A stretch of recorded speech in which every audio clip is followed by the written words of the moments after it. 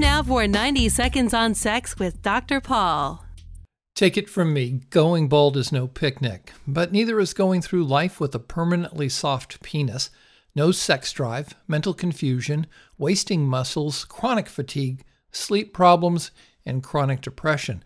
Unfortunately, that's exactly what's happened to a subset of men who have used a product called Propecia to treat their baldness.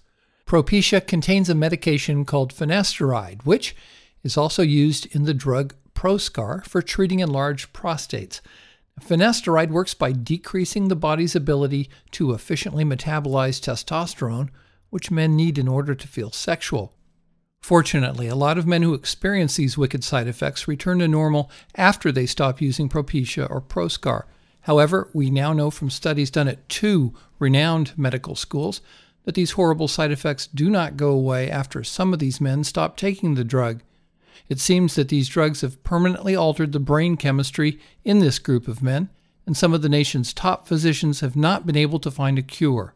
I've put links to these studies on our website. Hopefully, if you're considering using drugs like Propecia or Propecia, you'll take the time to read them. That way, you'll be able to make a more informed decision before using these drugs. For more, visit 90secondsonsex.com.